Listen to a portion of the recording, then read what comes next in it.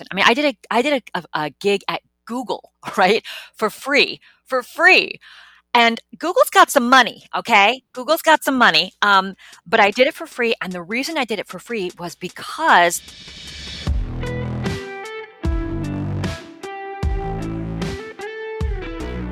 welcome to the RD Jobs Podcast, where you will not only hear up-close and personal stories of dietitians in unconventional careers, but you also get to interact and tell me who you want to hear from and get your questions answered. From my experience in counseling weight loss clients, to working as a food service director, to my time in corporate nutrition at Google, I knew that a conventional path was not for me. Tag along with me as I ask dietitians to share their stories on how they created their own path in the dietetic world. So, if you know me at all, you know I am not someone who gets overly giddy about anything in life. But I can genuinely tell you, I feel so freaking excited for you guys to hear this episode. I know we'll be featuring dietitians who have very specific specialties, but this particular episode is one that I think every single dietitian can actually benefit from. One of Mary's passions is talking about sustainability in the dietetic world. Now, yes, this can be a very serious topic, but she addresses it with such ease and joy that she makes the conversation approachable. Mary is an integrative and eco-dietitian, a professor, a writer, a speaker, and so much more. During our conversation, we broached the topics of freelancing, negotiating compensation, and even how to manage your stress levels when you have your hand in several different projects at once. Okay, so let's hear from Mary. Starting off the podcast, you have finished your nutrition degree, completed your dietetic internship, and passed the RD exam.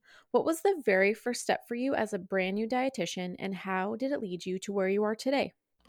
wow, that was about 14 years ago or maybe 13, and I decided to hang out my shingle with a private practice. Was really my first move because I really wanted to have a freelance life. I did not want to be beholden to some kind of schedule where I had to show up every single day. Right. And so I got started. I had already been doing a bit of a private practice as a certified nutritionist during my internship. And so I just broadened that and expanded it, and also took on a part-time role in a hospital filling in for somebody who was on maternity leave as an outpatient dietitian. Yeah. So that's where I landed those first couple of years. Okay, awesome. And so did you eventually move fully to private practice? Did you like working in the clinical setting? It was not my favorite, although the place where I worked was incredibly interesting because I got to work in so many different departments because I was floating. And it was a richly diverse and culturally varied population. So that was fascinating for me, and I really appreciated that. But again, I am somebody who's always enjoyed independence and autonomy. And so the more freelance private practice life fit more with my personality at the time and was more in keeping with what I was looking for and how I wanted to spend my energy. You're speaking my language. Yes.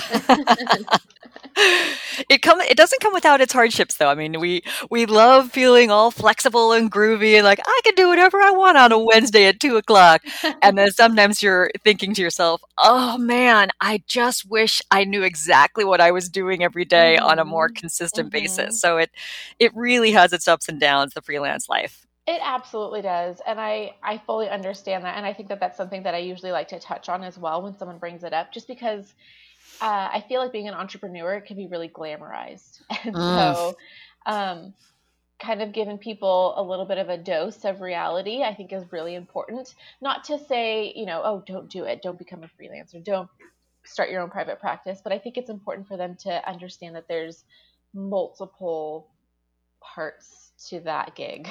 Yes. I mean, I think you've got to enter into it knowing that you will be juggling dozens of balls at one time up in the air and feeling a sense of insecurity as well as a sense of power, right? I don't think those two things are mutually exclusive. I think you can feel incredible excitement and embracing of an adventurous time and feel business savvy, and you can also feel a sense of, oh my gosh, I don't know where I'm going next. There's a sense of insecurity, or is this going to work out? So going into it knowing that you've got that as a potential path in, or part of your pathway, I think is important to know. Oh yeah, 100%. So before we move on to your next steps in your career, um, you started your private practice right when you graduated, which first of all is quite ambitious. I'm sure it helped that you already kind of had your thing going, but for students who, let's say they want that, they have this thought where, it's private practice or die. And but they're not sure how to start. They're not sure how they can help people without actually being a registered dietitian yet legally. So how did you circumvent that? I live in Washington State, Okay. where you can get a certification as a nutritionist, where you become a CN. And Hmm. with that certification, I had my master's degree. You are able to practice as a nutritionist. Okay. So I basically had started to collect a group of people on a newsletter. Hmm. So was basically building a community. I was teaching in the community, all different kinds of workshops, most of which were free, but that was a great Hmm. way to be able to gather names and let people know where my expertise was and what kind of a practitioner I was. So a lot of it started just by building a baseline of people who I hoped might be interested in my services because they had seen me at a talk, or had Hmm. met me in some other um, environment where we got to know each other. And I would say, like, this is what I do, and can I grab your email? And it was not a fast or easy process. So Great. it's not something that somehow magically appears and you've got 10, 100 people, which would be, I think, 1,000 people clamoring at your doorstep for an appointment. It's a building process, and I'm finding that now. I'm not in private practice now, but I'm finding it continues to be a building process all the Hmm. time. Absolutely. And I think what you said is really important about how you did a lot of community events, and sometimes, or most of the time, they were free. That's a really, really important note for people to understand. You're going to work, especially if you're an entrepreneur, you're going to work for free a lot of the time. You have to make a name for yourself, you have to build relationships. And I'm curious if you kind of agree with that. I agree with it somewhat. I think Okay. at the time it was the only option that I saw. The Mm, thing that I think about now is that my impression was that I did a lot of work for free because I didn't feel like I knew enough or was experienced enough, which mm, is in part true. However, if you spent 2 years, 4 years, 3 years, whatever, however much of time you've spent learning and growing as a practitioner or as an educator, you do still have skills that can be compensated and should be compensated, because if someone went to school for business, they got a business degree, right? They got their master's in business. You would hire them. You would pay them money to consult with you or to give a class. Maybe not everybody, but I do think dietitians tend to undersell themselves as it relates to money. And looking back now, I wish I had said, "Hey, I'd love to come and talk to with your organization. Um, I just need something, like even just $50, so that there is at least some level of monetary compensation and right. value that's attached to just your knowledge and the 3 years and the thousands of dollars that you put into your education, right? I mean, that needs to be compensated, even if it's on a smaller level than somebody who maybe is giving a similar presentation who has had 5 years or 10 years of Hmm. experience. Hmm. I love that. And you're right. You're absolutely right. I think we sell ourselves short a lot of the time. And it's something that we can avoid if we know how to do. And that being said, too, Mariah, is that I also feel like if there is an incredible opportunity to be able to reach a community that is your target market, Hmm. and it is absolutely not going to be a paid gig, but it is going to potentially help you build something or give you an opportunity to speak to a community about a topic that maybe you wouldn't otherwise have gotten an opportunity to Hmm. do. Hmm. Then I do feel like you're weighing the pros and cons of that. You're weighing, what's the ROI here? Even though this is free, it's going to get me a credit on my resume, or it's going to Right. get me an opportunity to network with this person. I mean, I did a gig at Google, right, for Hmm. free, for free. And Google's got some money, okay? Google's got some money. Yes, they But do. I did it for free. And the reason I did it for free was because number one, I got to go to Google and they have an amazing cafeteria, which Mhm, I could talk mhm, about for days. This was again, I don't know, 12 years ago, mhm. but they filmed it. They filmed it. And so Mm, then I had footage of me giving a talk, right? And it was a good film, and I could send that to people. Hey, I gave a talk on this subject. They could see my slides, they could see my presentation style. yeah. That for me, I thought of that as an investment, right? As a Mhm. way to get my Oh, name out yeah. there and to gather um, an actual calling card that I could send to people. I love that. Fun little fact, I worked at Google for a little bit. Oh my It gosh! was Did you it's have a did you oh enjoy my their gosh. cafeteria? Yes, it's just as amazing as you think. Wow, I couldn't believe it was like, going in Charlie and the Chocolate Factory as a dietitian. That's what Oh, it felt like yeah. to me. I was like, "Oh Oh my my god." gosh. Like, oh, Their food culture and the amount of work that they put into their food program is absolutely insane. yeah, and they do a lot around making sure that people are nourished, but also they Yep. have a whole sustainability piece, which for Mhm. me is where I'm really focusing my Yeah. attention. So I think I saw the dietitian who works for Google, or the dietitian, as if they've only Mhm. got one, but one dietitian, and she seemed to have such high job satisfaction and was really making a difference there, both as it Mhm. relates to people's health, but also as it related to how Google as a company was trying to be more green, more eco-friendly Yep. with their Yep. food. So I was very impressed and happy to see that. Oh yeah, it's I can't say enough good things about them. They work really, really hard, not only to make their employees happy and healthy, but then, like you said, the sustainability aspect of it. Yeah. Okay, so then you were doing freelance work, you were running your private practice. What were the next steps for you? Well, while I was running my private practice, I started doing a ton of speaking. So I Okay. was able to connect again with communities, with what's called EAP, or oh my gosh, employee assistance program, where Hmm. someone would hire me to come and talk to different businesses. So again, that's where I started speaking more. I started doing a little bit of teaching. I also started to work in a clinic as a teaching supervisor for a student run clinic, or a teaching Okay. clinic at Hmm.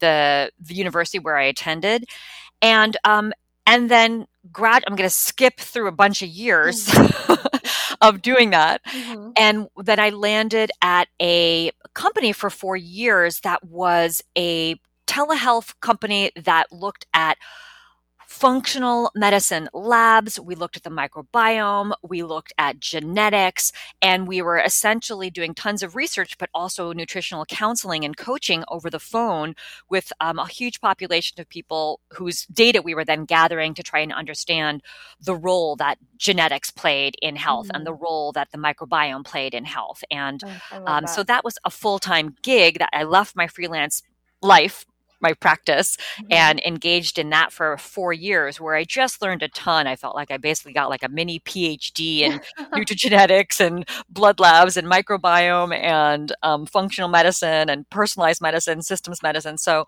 that's where I was for about 4 years of my life, until about almost just about 2 years ago. Okay. What made you decide that you wanted to leave that environment and choose something different? So I've always been somebody who's been very interested in supporting the environment and living in a very sustainable way. And what I started realizing a number of years ago, as the climate crisis was really coming to a head in terms of my understanding of how dire the situation was, I was also realizing that our food system plays a huge role. Right. And anything that involves our food system or involves food needs to involve, and does involve, dietitians and nutrition professionals. So I was beginning to understand that dietitians could play a huge role in changing the dynamic of the food system, in helping to transform how we approach food from an environmental perspective. And that's where I have been focusing my attention for over the last several years. And I'm really jazzed about this space where I feel like dietitians can make a huge difference. The sustainability aspect, I that is something that I feel like we all have such a passion about, but you don't really hear about it a lot with dietitians. And so One, I was curious, do you feel like there's more of a, I mean, there's always more of a need, but do you feel like there's a growing area of opportunity there for dietitians, or do you feel like it's a pretty well-known topic? Mariah, I think this is going to be the next big thing in dietetics. Mm, My feeling is that there's already a subset of dietitians who have been interested and working in sustainability for years, right? right. There's a DPG group, a dietetic practice group called Yeah. Hunger and Yeah. Environmental Nutrition. So this Hmm. is on people's radar when we think about sustainability as it relates to institutional eating and and people who work in research. But I think what is happening is we are having a much better understanding of number one, uh, issues around how we're growing our food and the impact that's having Hmm. on the environment and the impact that that is having on health. And that's where Yes. dietitians, I think, can come in. There's a lot of information out there, and I've attended just hundreds of webinars and conferences over the past I'm sure. oh my goodness, especially being online with COVID. But Uh-huh. dietitians are very often missing from the table, from the discussion, and they are the ones who I think can really bring in the health and food and nutritional counseling and behavior change piece that is very, very necessary for the changes that are Hmm. being proposed to actually be made. So Right. I think it's hugely exciting, and I just don't think we've totally tapped into it. And the reason is because there's a lack of education. There's a lack of Right. understanding and knowledge about what food systems are, about what a Hmm. sustainable and resilient and equitable food system is, and also the role that the food system is playing in our environmental crisis right now, and actually how that can be reversed through dietary changes, agricultural changes, food waste reduction, all of which are places where a dietitian can beautifully fit in and help to orchestrate. You're right. There is not a lot of teaching. There's not a lot of information about this when it comes to sustainability. I remember in both of my degree programs, you have maybe a couple sections in one class about sustainability, and it gets touched on every now and then, but it's not really something that is heavily focused on. Mm-hmm. So if someone was really interested, like they're all about it, they do their own research on sustainability and what they can do to help the environment and reduce their carbon footprint and all of that, what would you suggest someone could do in order to, one, learn more about it, and two, be more involved in the sense of the dietitian world? So I think there's a lot of things that people can do. I mean, there are numerous free certificate courses out there. There's one through Hmm. Johns Hopkins, which is just an introduction to the food system, which is fantastic.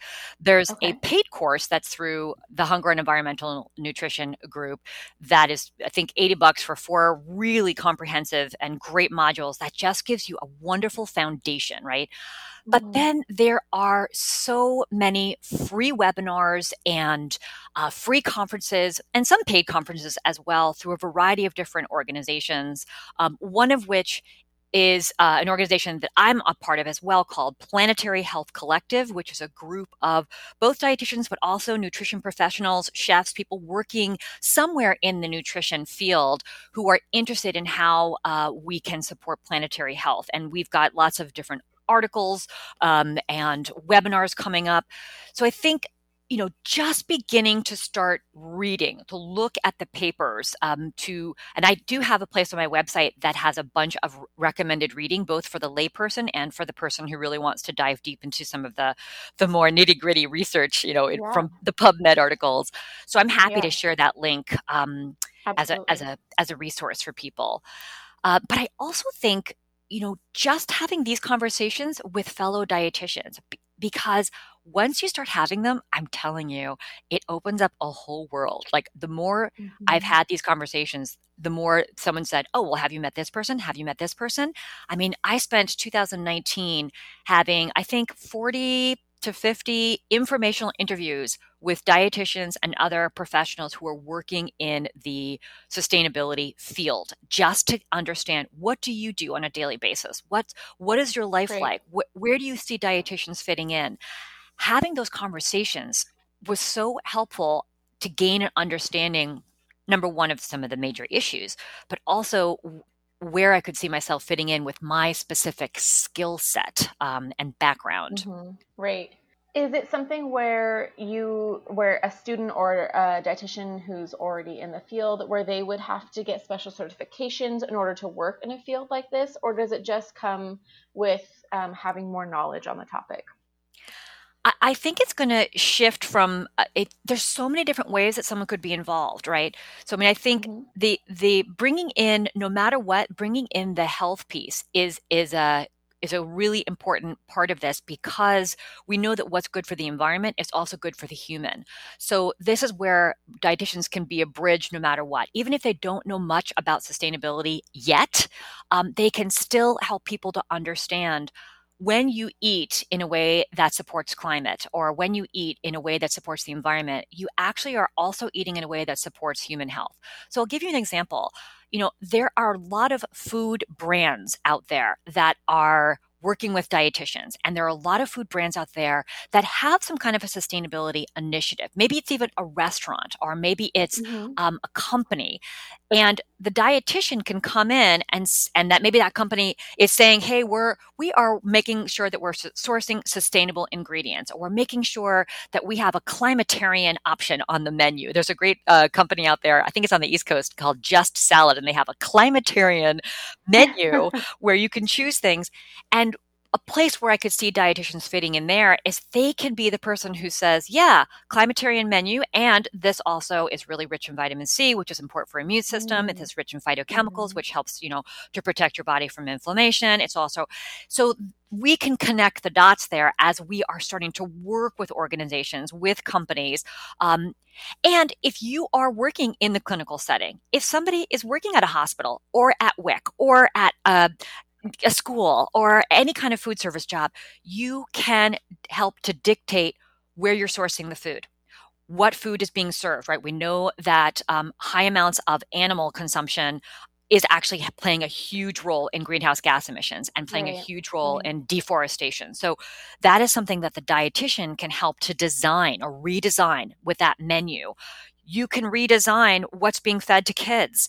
You can help with food waste reduction, which is responsible for 8% of our greenhouse gases. So there's so many ways that dietitians can fit in at the jobs that they are already doing just by getting vocal and making suggestions. Okay. And that makes a lot more sense when you put it that way. I mean, this is something that needs to be integrated into every part of our life. So why not have it be in jobs that we already hold? It does. And I've been teaching at a university for the past 5 or 6 years, and I teach physicians to be. I teach students who are in an acupuncture program, and I teach nutrition students.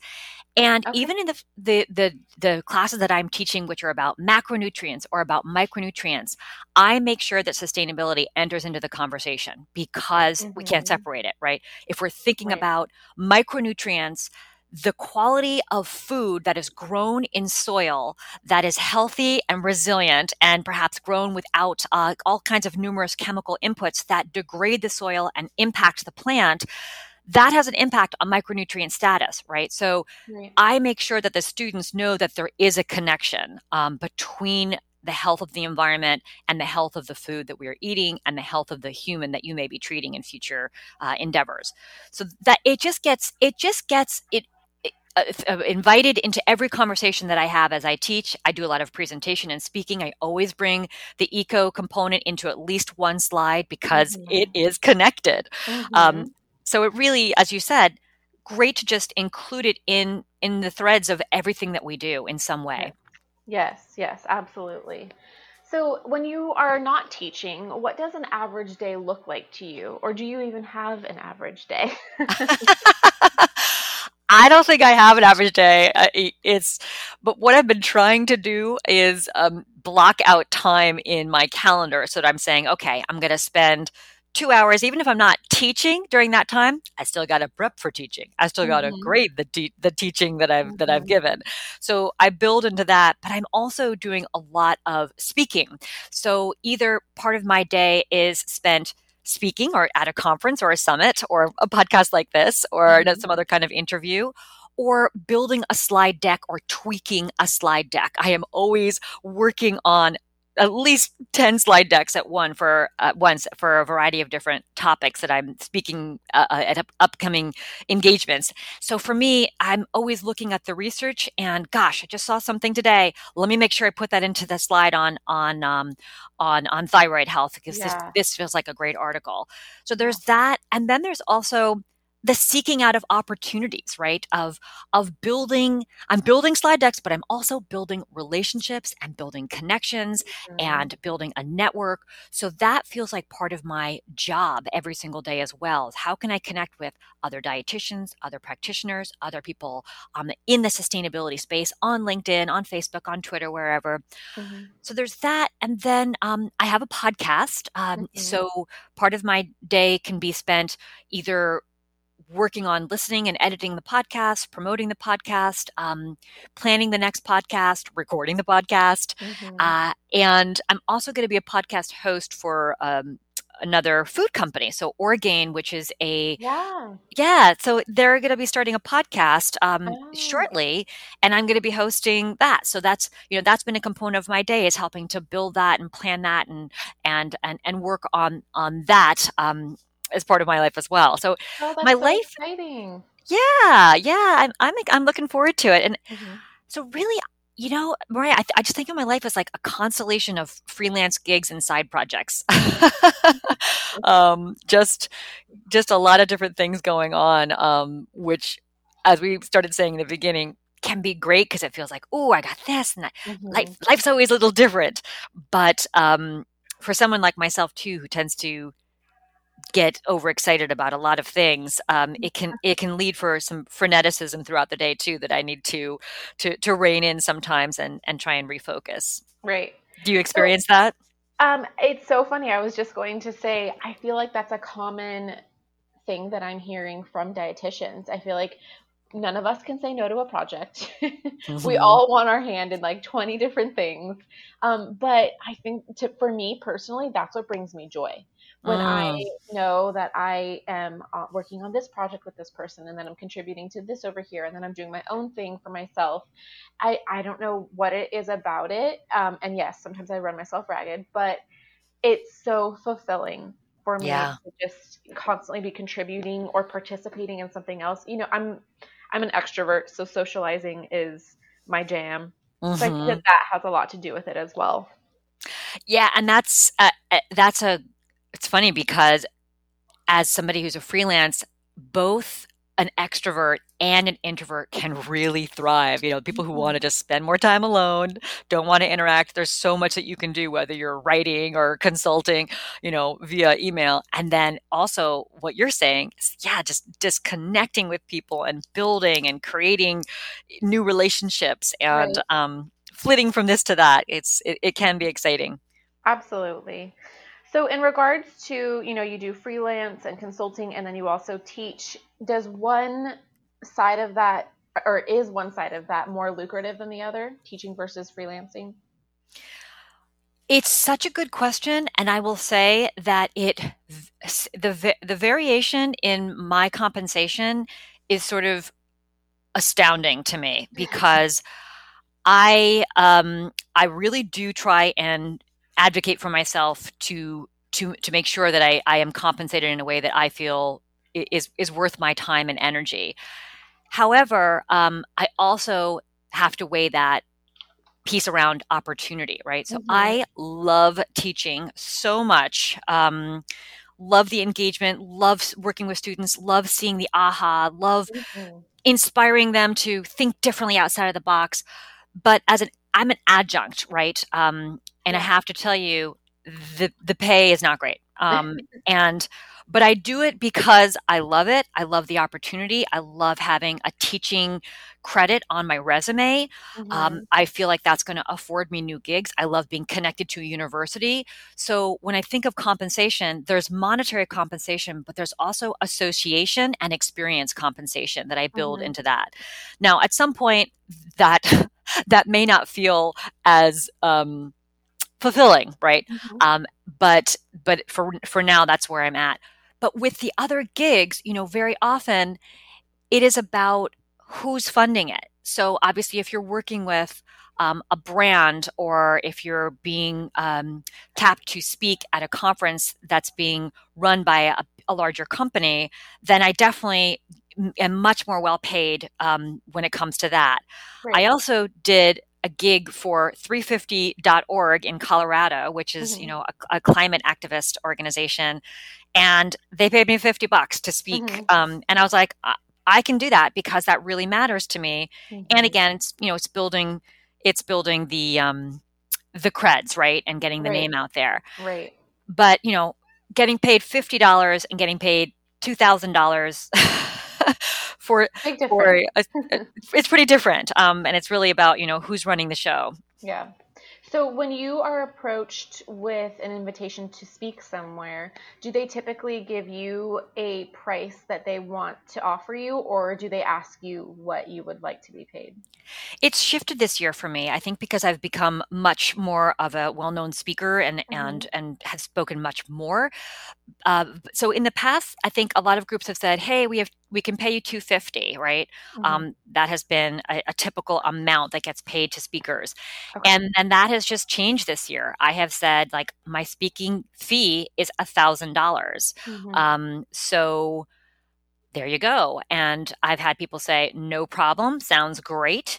And I've had others say, "I don't think we can swing that. Would you be willing to take 750?" And I've said yes. Mm-hmm. But at least I have in my mind, what is it worth it to me? The amount of work, not only that goes into the speaking gig and the preparation and the space that it takes in my brain. And yes, I do have to think about that, because I think about these gigs, right? I'm thinking about everything that I'm doing. It's not just out of my head, but also being paid for experience, for 15 years of Mm-hmm. speaking, of Mm-hmm. working, of reading every damn paper I can get my hands on this topic, of spreading the word on A, B, C, and D.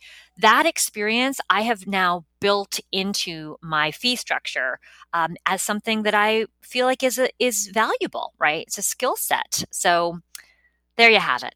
I love those answers. And you're absolutely right. Your experience plays a huge role in things. But the first thing that you said, it hit really hard with me. You have to think about how much time you're spending on this, not just when you're speaking, but before and after.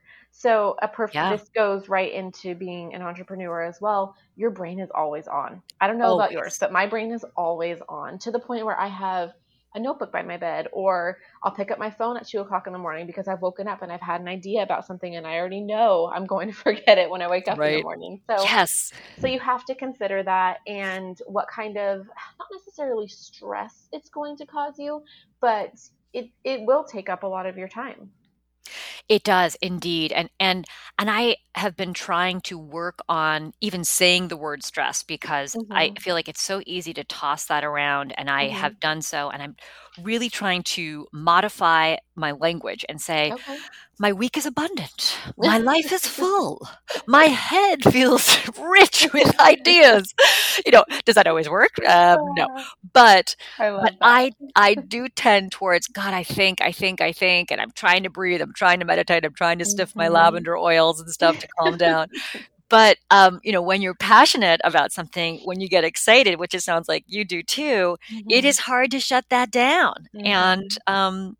I'd rather be more passionate than dulled, you know. Right. So I live with it, and I'm just working. I think it's a lifelong process of just trying to find ways to be at peace with with my Absolutely. passion. Yeah, Absolutely. It's an ever-growing process too. it You're is. you're always going to be working on it. Do you have a technique that helps you to calm your mind? Honestly, meditation, which is such a generic response at this point, but truly, Mm, it's an ongoing struggle for me because yeah. I'm meditating and I'm like, okay, I'm going to do this for myself, 20 minutes. I'm going to lay on the floor. I'm not going to think about anything else.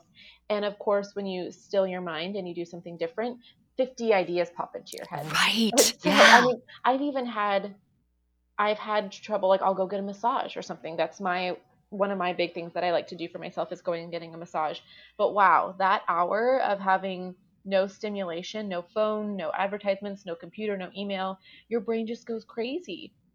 And Isn't it so, amazing? yeah, and I have to tell myself, if this idea is as good as I think it is, then I will remember it after my hour massage.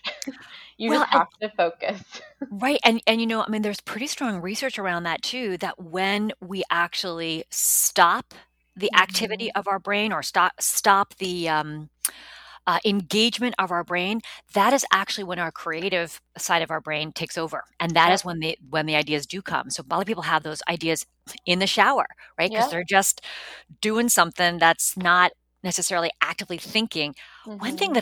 that I have started doing over the past several years is I have a regular activity that I called DCT, which is dedicated couch time, where I literally, it's not meditation. I just sit on the couch and do nothing for at least 5 minutes, and sometimes 20. I literally just sit there, and I'm not listening to a radio.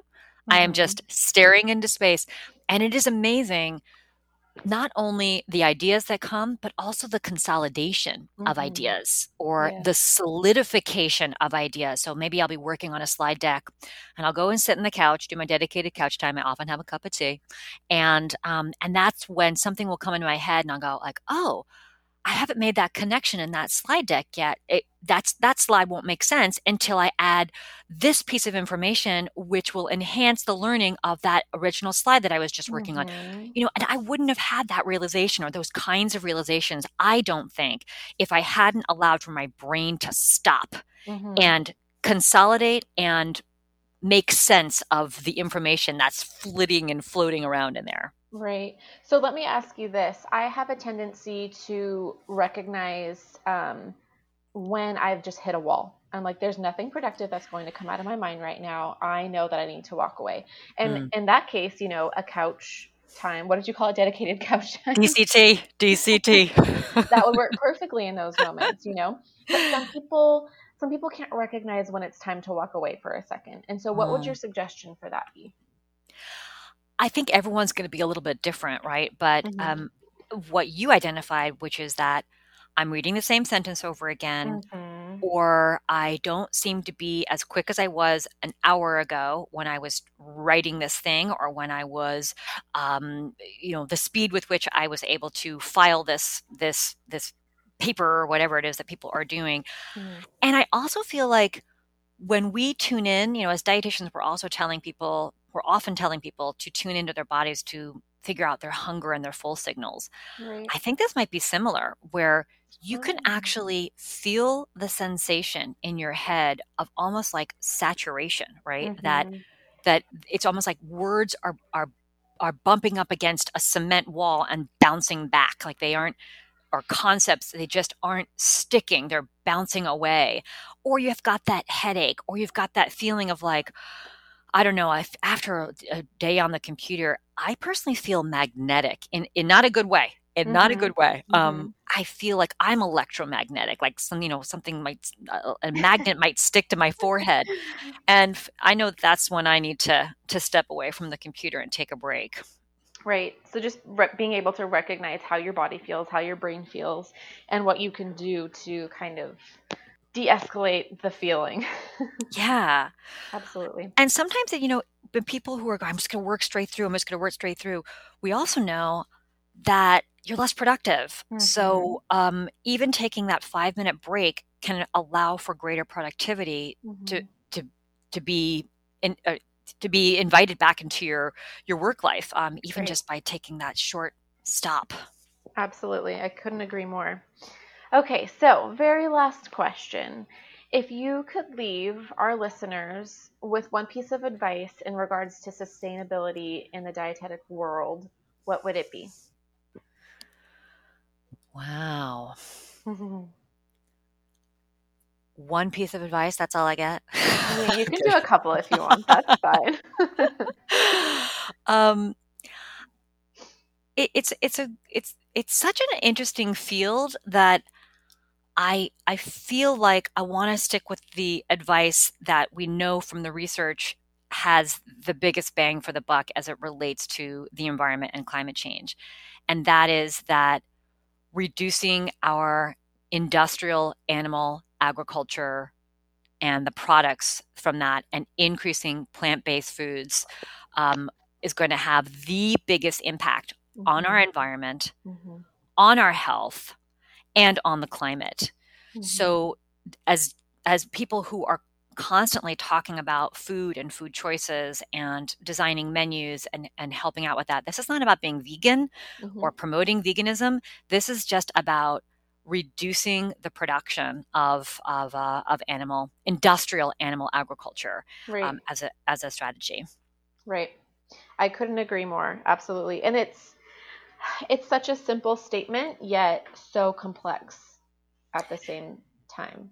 It is. It's not easy because there's cultural components, there's economic components, there's animal welfare components. Everyone feels differently about these, and so it really is just about starting to have this conversation, and not necessarily talking about it from a restriction point of view, but more of a modification point of view, Right. at least to begin with. So there's so many changes that I think we as dietitians can help to empower others to make, whether that is fellow dietitians, patients, community members, institutions, academics, policies, research. We have our fingers in so many different pots that as soon as we start having these conversations and educating ourselves, I just think we're going to be superheroes. Oh, I like that. We're going to be superheroes. Who doesn't want to be a superhero? Yeah. Okay, Mary. So if someone wants to find out more about what you do, find your podcast, or maybe look up your book, where would they find that information? Thanks so much. Yeah, I have a website. It is marypurdy.co. That's marypurdy.co, where lots of information, including those resources I was talking about for further education, are. And then our podcast is called The Nutrition Show. So you can find that on iTunes or wherever you get your podcasts. And then, of course, I'm on social media. So please link in or Facebook or Instagram, Mary Purdy RD. And I'm always happy to continue these kinds of conversations and help people to, find their way to other resources. I love it. Thank you so much. I have loved this conversation, and it's opened my eyes to even more that I can do. And I'm not even in sustainability necessarily, but I can integrate it into my own practice and into the conversations that I have as a dietitian. Well, thank you. And even by today, Mariah, by having today's conversation, you've enabled this kind of education to start for maybe some people who haven't thought about this before. So I'm grateful to you for giving me this opportunity and engaging in this dialogue. I seriously could have talked with her forever. I remember halfway through the conversation, I was like, oh, yeah, this is definitely going to go past 30 minutes. Anyways, what did you think? I want to hear your opinions. Head over to the Instagram, the RD Jobs Podcast, or hit up the website, the rdjobspodcast.com, and let me know what you thought. All right, I'll talk to you soon.